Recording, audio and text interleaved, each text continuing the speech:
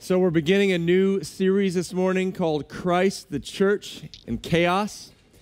And my title for this morning's message is, Your Yelling Isn't Helping. Your yelling isn't helping.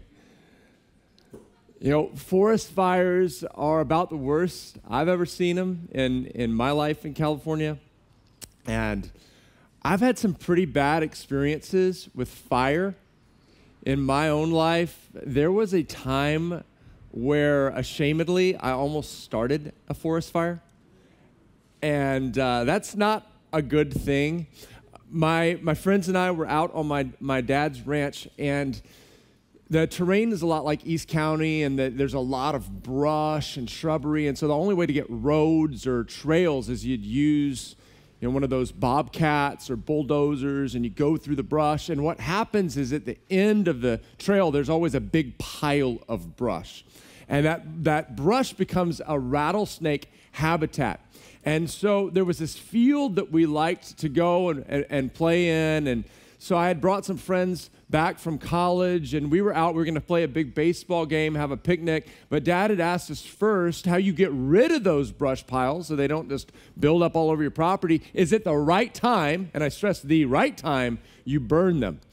And so we decided, okay, this will be pretty cool. We're going to burn one of these piles. And of course, we tried to clear out the tall grass around it. And we put the fuel on the brush. And I light it, throw down the match. It's all going cool. I'm thinking, hey, my friends are thinking this is pretty cool. How often do you have a big fire that you get? And right then, boom, gust of wind hits it. And it was a dry time. And immediately, the field that we were in just caught on fire. And so what do you do when that happens? You start yelling at each other. I mean, we started screaming at each other, just going crazy. You, no, you. And fortunately, one of my mentors was there, an older guy, and amazingly, he stayed calm. Like, one person was mature, stayed calm. Selah. Think about that. And he said, he didn't even know. He didn't grow up on a ranch, but he looks and goes, what do we do? And that was enough to go, oh, yes, we should do something. And I thought, wait, there's a hose, 10 feet. We should grab the hose, turn the water on. There was also a cattle trough, like a pretty big cattle trough. And I said, you get a bucket. You turn on the hose. You stop yelling, start stomping. And quickly we all went to work. And now you've got to understand the feeling you have when you think that you've started a forest fire, because immediately my mind jumped to the whole ranch is going to burn down. Then it's going to jump to the other ranch. And I was picturing tens of thousands of acres being destroyed by me.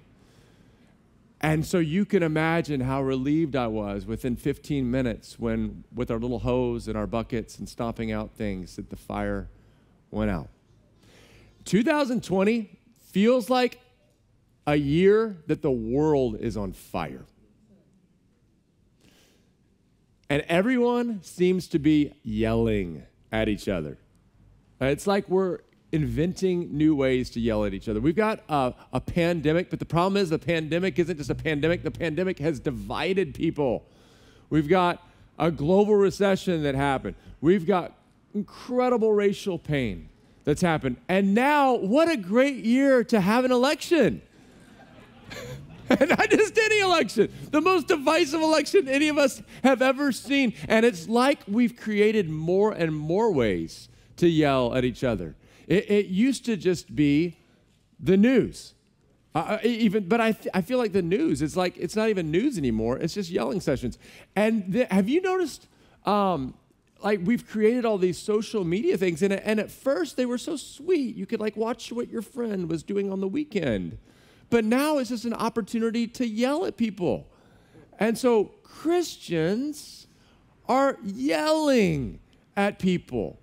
And then we're like every few months, it seems like a new social media thing has come out, and you're like, oh, this is going to be cool. No, it's another opportunity to yell at people. Even signs in people's yards. Have you noticed they're like getting bigger and more? I was driving by and there was this one yard and it just had all these signs for Biden and right across the street, all these signs for Trump. And it was like the 2 yards were yelling at each other.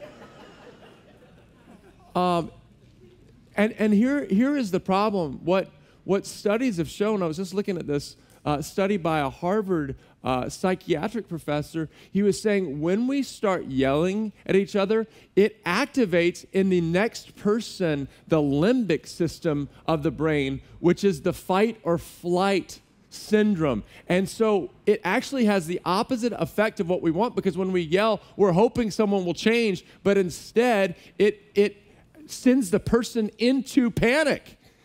And it actually has the opposite effect on the person that we're actually wanting. So let me just tell us this morning, once again, your yelling is not helping. And actually what I'm most concerned about, like I get it. You know, this is a very divisive time, and I understand, but what I'm most concerned about is it's a divisive time among Christians, and it's challenging, right? Because let's just going into this political season, many are saying, you know, how could you possibly endorse this person? Their values are completely against biblical values and against what we hold dear and what we believe is holy. And on the complete other side, Christians who love God are saying, how could you endorse this person, their character, what they say, the attitude? It's not Christ-like. And so what you have is you have even Christians who sincerely love God, right? You know that, right? People on both sides that sincerely love God and that are yelling at each other. And so what I'm more concerned about than anything right now is Christians so yelling at other Christians that we're actually dividing the church of Jesus. And Jesus said, I will build my church, and the gates of hell will not stand against it. And when we spend our time yelling at other Christians, what we do is we start hurting people. So here is the most concerning thing I have seen in this time is I've actually talked to some different Christians who said, so a couple of them were older with adult children, and their children came and said, if you vote for this person, you'll never talk to me again. Or if you vote for this person, you'll never see your grandkids again. And I'm just thinking, this is crazy, like the same people who've read the prodigal son story where like people actually do hurtful things and sin. And what's the end of the story? There's love and there's reconciliation, but instead there's division. And so what I want to do today is look at the book of 2 Thessalonians, because Thessalonians was written in a time so similar to what we're living. And I want to dive in and I want to get some help from the words of Paul at this time. So let me give you some background first for 2 Thessalonians. If you turn with me to the book of Acts chapter 17. Acts chapter 17 is where we're going to start. Acts 17, and it's going to be the first time where we start seeing that city of Thessalonica. The Thessalonians were who Paul's written this book to. And let me just give you some background. Thessalonica, it was a city in Macedonia. That is a city in Europe. You remember that Paul, he was in Israel, and then he starts going on these journeys, and then he has this calling to take the gospel into Europe. And so Thessalonica was originally a city called Therma. It had hot springs, which made it a tourist destination. It was in a crossroads where the Roman roads went through. The Romans captured the city in 158 BC, and so it became this military outpost, and it was also a harbor city, and so it was big for trade, and it was also a gateway between Asia and Europe, and so it was a city that people would pass through. I mean, it's sounding exactly like San Diego, isn't it? The more I looked at Thessalonica, I thought, man, this is so San Diego, and it was Greeks, Romans, and Jews. It was a multi-ethnic city. And so as I'm looking at this, I'm going, man, this is going to speak straight to us because this is so similar to San Diego. And I want you to pick up in Acts 17 because you're going to see something interesting. It says this: when Paul and his companions had passed through Amphipolis and Apollonia, they came to Thessalonica where there was a Jewish synagogue. And as was his custom, Paul went into the synagogue, and on 3 Sabbath days, he reasoned with them from the scriptures, explaining and proving that the Messiah had to suffer and rise from the dead. This Jesus I'm proclaiming to you is the Messiah. He said, now some of the Jews were persuaded and joined Paul and Silas, as did a large number of God-fearing Greeks and quite a few prominent women. But other Jews were jealous, so they rounded up some bad characters from the marketplace, formed a mob, and started a riot in the city. Hashtag 2020. You know, so many times when we look at the Bible, we romanticize it. We think, oh, the old days, those were the good old days. Right? Aren't we tempted to think that? Oh, you know, back in the old days, those were the good old days. We want to go back to how things were. No, back to how things were just like they are today. 2,000 years ago, the gospel's written in an antagonistic time. It was challenging. There was a mob. There was a riot. It was a hard time. So here's what I want to do. I want to tell you today, your yelling is not helping. So how do we respond in a divided time, in a challenging time, in a painful time? Let me give you 5 ways that I see from lessons from the Thessalonians that'll help us. Number 1, share Jesus. Paul goes into this place, turned into a riot. It was antagonistic towards the gospel, but what did he do? He proclaimed Jesus. More than anything right now, people need to hear about Jesus. I always think about this in a political time. My dad was a very, very political person. I appreciated his convictions, but I'd always say, Dad, you're an evangelist. You're just evangelizing for the wrong thing, because the one thing that matters long-term is Jesus. Make sure if you're going to talk about something, share. I'm not saying that talking about things in a political season are bad. There are values that are important, that we want to talk about, that matter to the heart of God, but nothing matters more than the eternal state of someone's soul. We could change someone's life on earth, but send them to a Christless eternity. Make sure you're talking about Jesus, and you'll never change someone's heart and life through legislation. It only happens through the power of the gospel. And so we got to proclaim Jesus. First, make sure you are proclaiming Jesus. Now, here is the sad part, is it says some people responded. Do you know that everyone's not going to always respond to the gospel? But here's the good news on the other side. It says they rounded up some bad characters from the marketplace, formed a mob, and started a riot in the city. Here is how the enemy works. The enemy works through growling, through roaring. The Bible says the enemy prowls around like a roaring lion, seeking who he may devour. His main tactic is fear. His main tactic is anxiety. So if you just watch the news, if you watch the news more than you read this book, this is what you think. The whole world is on fire right now. Our cities are completely on fire. I talked to a buddy who in the midst of all this went to Portland. And man, if you hear Portland right now, you just think, man, it is the devil's doorstep. Like, all of Portland's on fire. I asked him how much of Portland was experiencing rioting. He said 2 blocks. Now, he said that was bad, but it was 2 blocks. Here's the news for you to understand. Here in Scripture, and this is the case, they rounded up some bad characters, formed a mob, and started a riot. Do you know that all of America is not bad characters right now?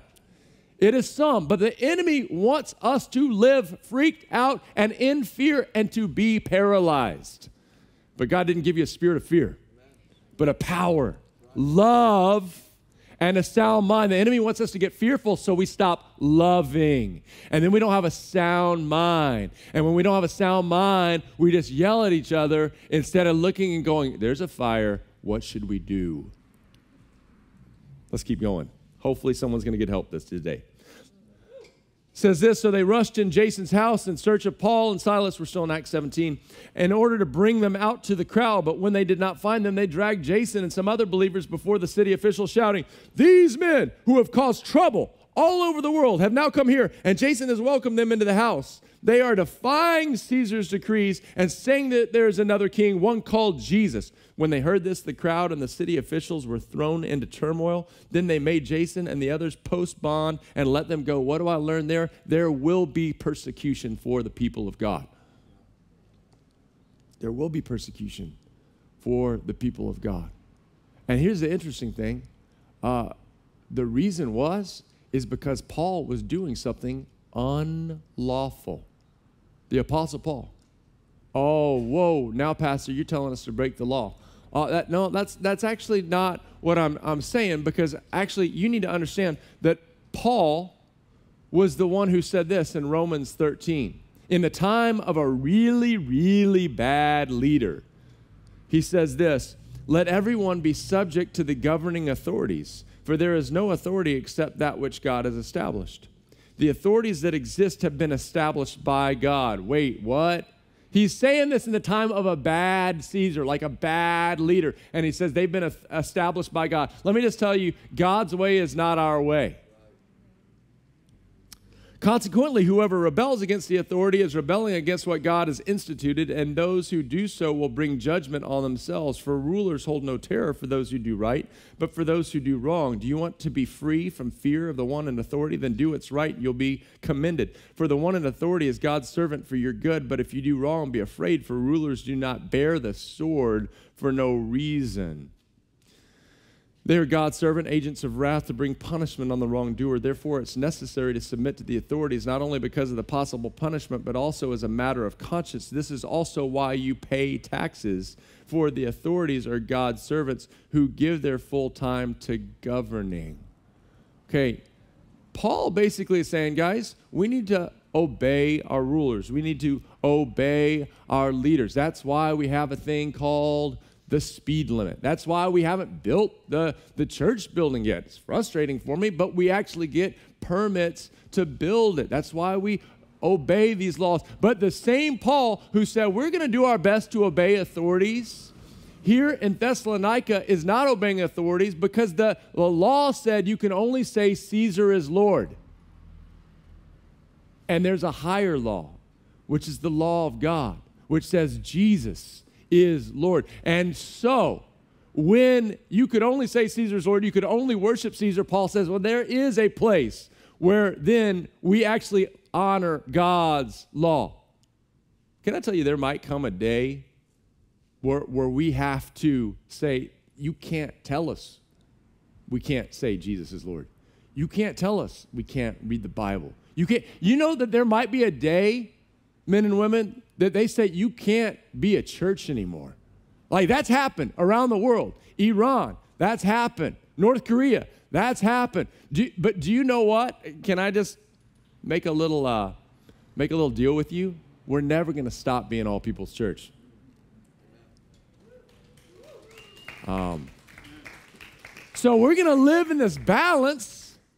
We're going to live in this balance of trying to honor authorities and trying to obey the law. Why? Because Paul told us to, because the scripture tells us to. And on the same note, there might be a time where we just say, I'm so sorry. I can't do that. I can't say that. I can't stop that because it's what the Bible tells me to do. Let's keep going.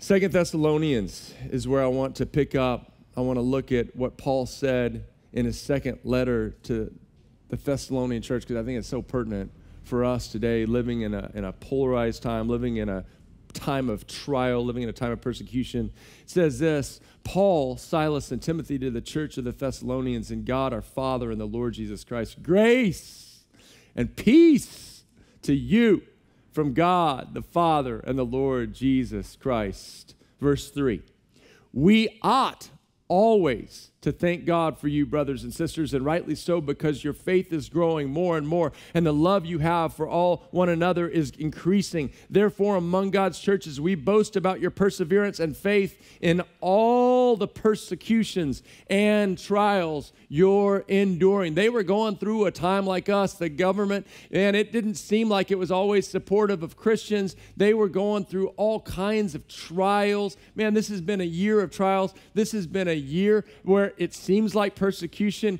is growing, but here's something that Paul said. Like, your yelling is not helping, but what will help? Number two, thank God. He says this, here's something we ought to do. We ought to thank God. And what do we thank God for? We thank God for you. We thank God for the brothers and the sisters. Here's one great thing about losing a lot of things is it makes you thankful for what you have. And so one thing that has been awesome about 2020 is we've lost a lot of comforts. We've lost a lot of freedoms. We've lost a lot of hobbies and opportunities. But I've seen a lot of people get more thankful for their relationships. Man, the church in America, it kind of grown into like a Six Flags over Jesus. You know, it kind of grew into a coffee bar and a laser light show. And that's hard to do in a tent. But you know what? I think we're celebrating more and more is people, is brothers and sisters, is relationship. That's what the church is its relationships. And I want to encourage you. Here's speaking of scientific studies, do you know that scientific studies have shown that a thankful person, there are these crazy benefits.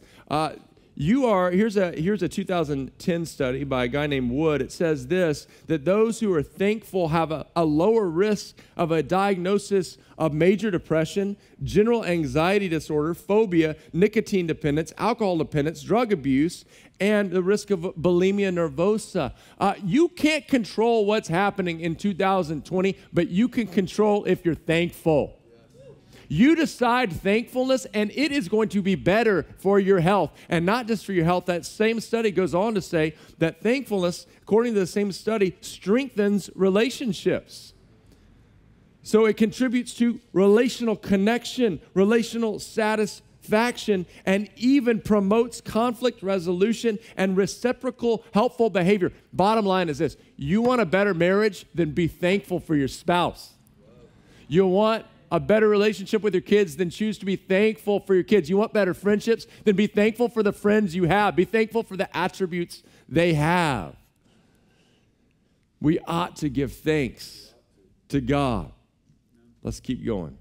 It says this, therefore among the churches we boast about your perseverance and faith in all the persecutions and trials you are enduring. I love that it says this, and the love you have for one another is increasing. There's a lot of things that have been decreasing in 2020. But let me ask you this. If someone looked at your life, would they say your love has increased? Would they say your faith has increased? You know, there can be things that are increasing in the midst of pain and persecution and trials. And we need to ask ourselves, but are we seeing an increase in other things as we're losing other things? Because I really believe that a lot of 2020 for the church was a pruning. But the reason we prune back some branches is so that the fruit can increase.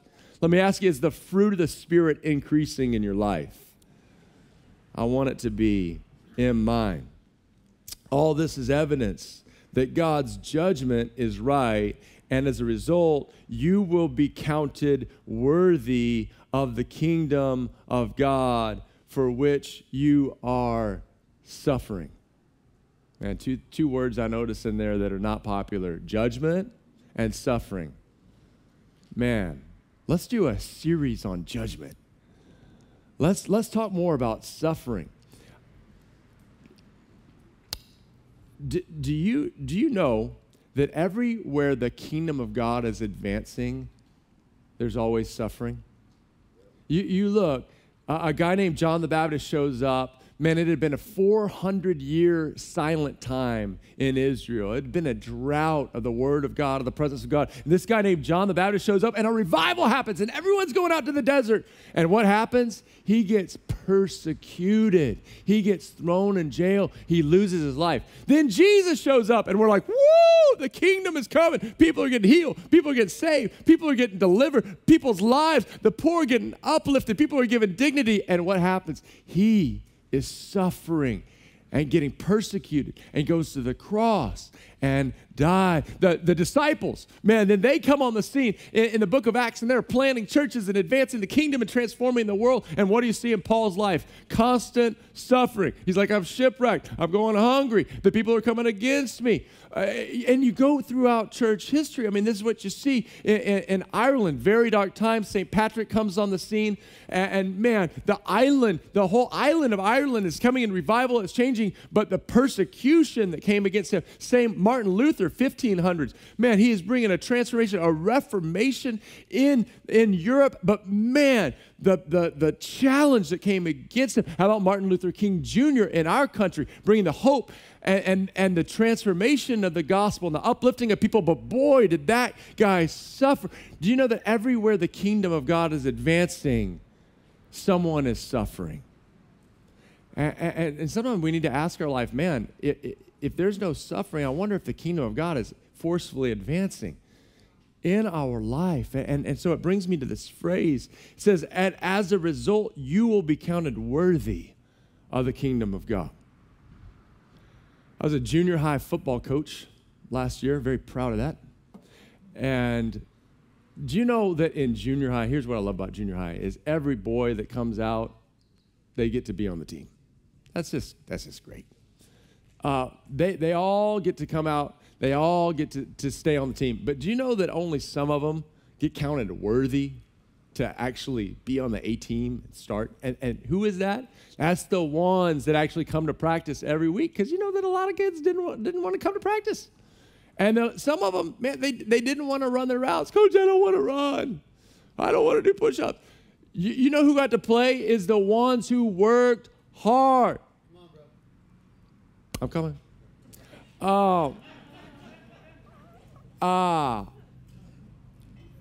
The kingdom is like a junior high football team. Everyone who comes out, they get taken on the team. Like salvation is free. But do you know that all Christians aren't living a life worthy of the kingdom of God? You want to live a life worthy of the kingdom of God. You can't control all the circumstances, all the challenges of 2020, but you can control if you're living a life worthy of the kingdom of God. And it's actually not like, am I the shiniest? Am I the most perfect? Do I have all these gifts? It's really, do you just continue to show up? Do you continue to say, I'm going to work hard? I'm going to stay in the game. Number 3 is be counted worthy. Be counted worthy. Then it says this, God is just. He will pay back trouble to those who trouble you and give relief to you who are troubled, and to us as well. This will happen when the Lord Jesus is revealed from heaven in blazing fire with his powerful angels. One of the reasons I think we start yelling at people so much as Christians is we actually don't believe that God's going to pay back evil. We don't think God's going to judge. So we have to start yelling at other people because we think we have to be the judge. Now, I'm not saying that people aren't wrong. I'm not saying that evil's not happening. It is. But what I'm saying is the Bible says judgment is mine, says the Lord. And what I'm saying is the Bible says this, your anger doesn't bring about the righteousness of God. So we get so angry and we get so ticked and we're like, I am going to do something about it. I hate you on Instagram. And it's because we don't believe that God will bring judgment.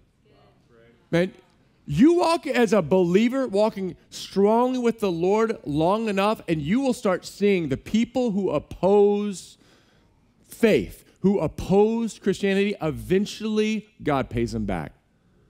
I have seen it time and time again. Now, it usually doesn't happen as fast as I want it to. But God is the righteous judge. And even if you don't see it in this life, there is coming a day where the Bible says this, that Jesus will be revealed from heaven in blazing fire with powerful angels. There is coming a day where Jesus will return, and the Bible says that at that day, every knee will bow. The unrighteous leaders who think they're in charge, no, they will be on their knees shaking and trembling. Because he will come again. And that is the day we look forward to. And so no matter how the election goes for you, you can be sure that that's not the end. It's not the end. Now, let me say this. It can be the end for America as we know it. I'm not minimizing that. But what I am saying is this, that every nation, every earthly kingdom comes to an end at some point. But you do not belong to a nation. And gosh, I love America. Like when Lee Greenwood sings, "I'm proud to be an American," I cry, "Proud to be an American." I sang that song in high school. I'm not saying it's, what I'm saying though is there is hope for you because you belong to a greater kingdom. And one day your king will return and he will make things right and he will judge the wicked. He will punish those, it says, who do not know God and do not obey the gospel of our Lord Jesus Christ. They will be punished with everlasting destruction and shut out from the presence of the Lord and from the glory of his might. What does this mean? It means make sure that you have obeyed, you've received the gospel, that you've said, "Jesus, you're my only way. Jesus, you're King. I receive your gift of your payment for my sins on the cross and your resurrection from the dead, defeating the power of sin and death. And only by your grace can I enter in. And I want to be there, and I want all my friends to be there with you because I don't want to spend eternity in hell." And so make sure you've received that gift. It says on that day, 2 Thessalonians 1:10, on that day, he comes to be glorified in his holy people and to be marveled at among all those who believe. Oh, you're going to marvel at Jesus. We get so disappointed by worldly leaders. It's because we're putting too much hope in them. But you're going to marvel at Jesus when he comes. For those who believe, this includes you because you believed our testimony to you. With this in mind, we constantly pray for you. This is number 4.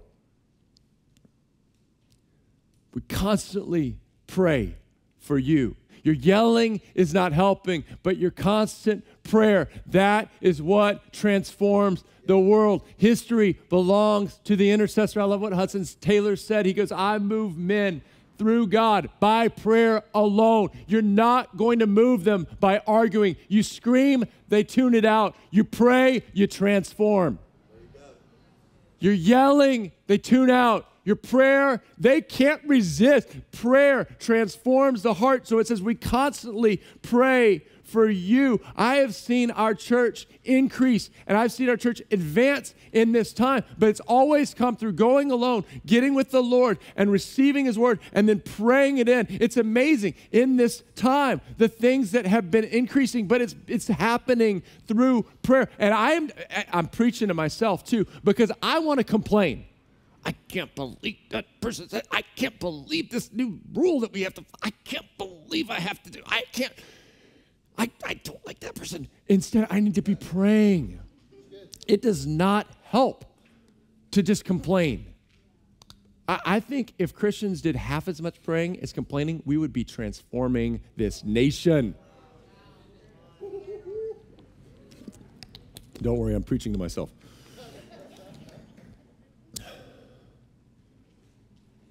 That he might bring, let me finish with this point number 5, that he might bring to fruition your every desire for goodness.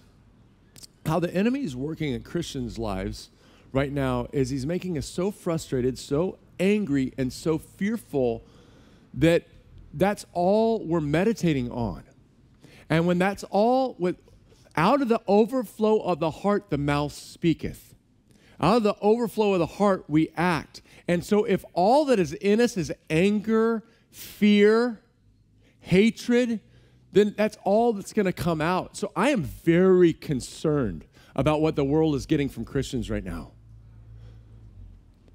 But Paul talks about that he may bring to fruition your every desire for goodness. I don't want to come to fruition every desire that's in Christians right now, because it's like anger and hatred and anxiety. And if that's what's coming to fruition, that is bad for the world. But if you can focus on the desires for goodness, you know what's going to happen? Things like our food distribution that just fed all these different families. And you know what? Here's the crazy thing. All these families that came that aren't a part of our church, they all went from that, and they voluntarily went to the prayer table. It's like the weirdest thing. But why? Because when we have an atmosphere of blessing and giving, it transforms the heart.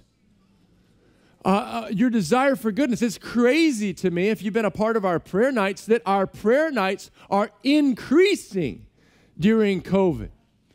It's so amazing that our college group has been increasing, that our young adults have launched a service. I am hearing, let the desires for goodness take over, because it doesn't. Your yelling is not helping. But when a mature person sees the fire and instead of freaking out, stays calm. Are you hearing me? And then says, what should we do? It activates a whole group of people to actually do something to put out the fire. Don't ever underestimate your little act of obedience to respond to that desire. So what is your desire in 2020, into 2022, 2021? Let's stop looking at what's freaking us out, what's making us anxious. Let's stop yelling, and let's say, God, what's the little thing I can do? Because if the 330,000 churches in America, full of way more than that, believers, start getting inspired to just do something, I tell you what, that's 330,000 people stepping up with a little hose and a little bucket of water and coming to stomp out fires instead of lighting them up. And guess what? Then our world starts to change. I tell you what, the church is the hope of the world. The church is the hope of the world because it is the body of Christ. Let's stand up.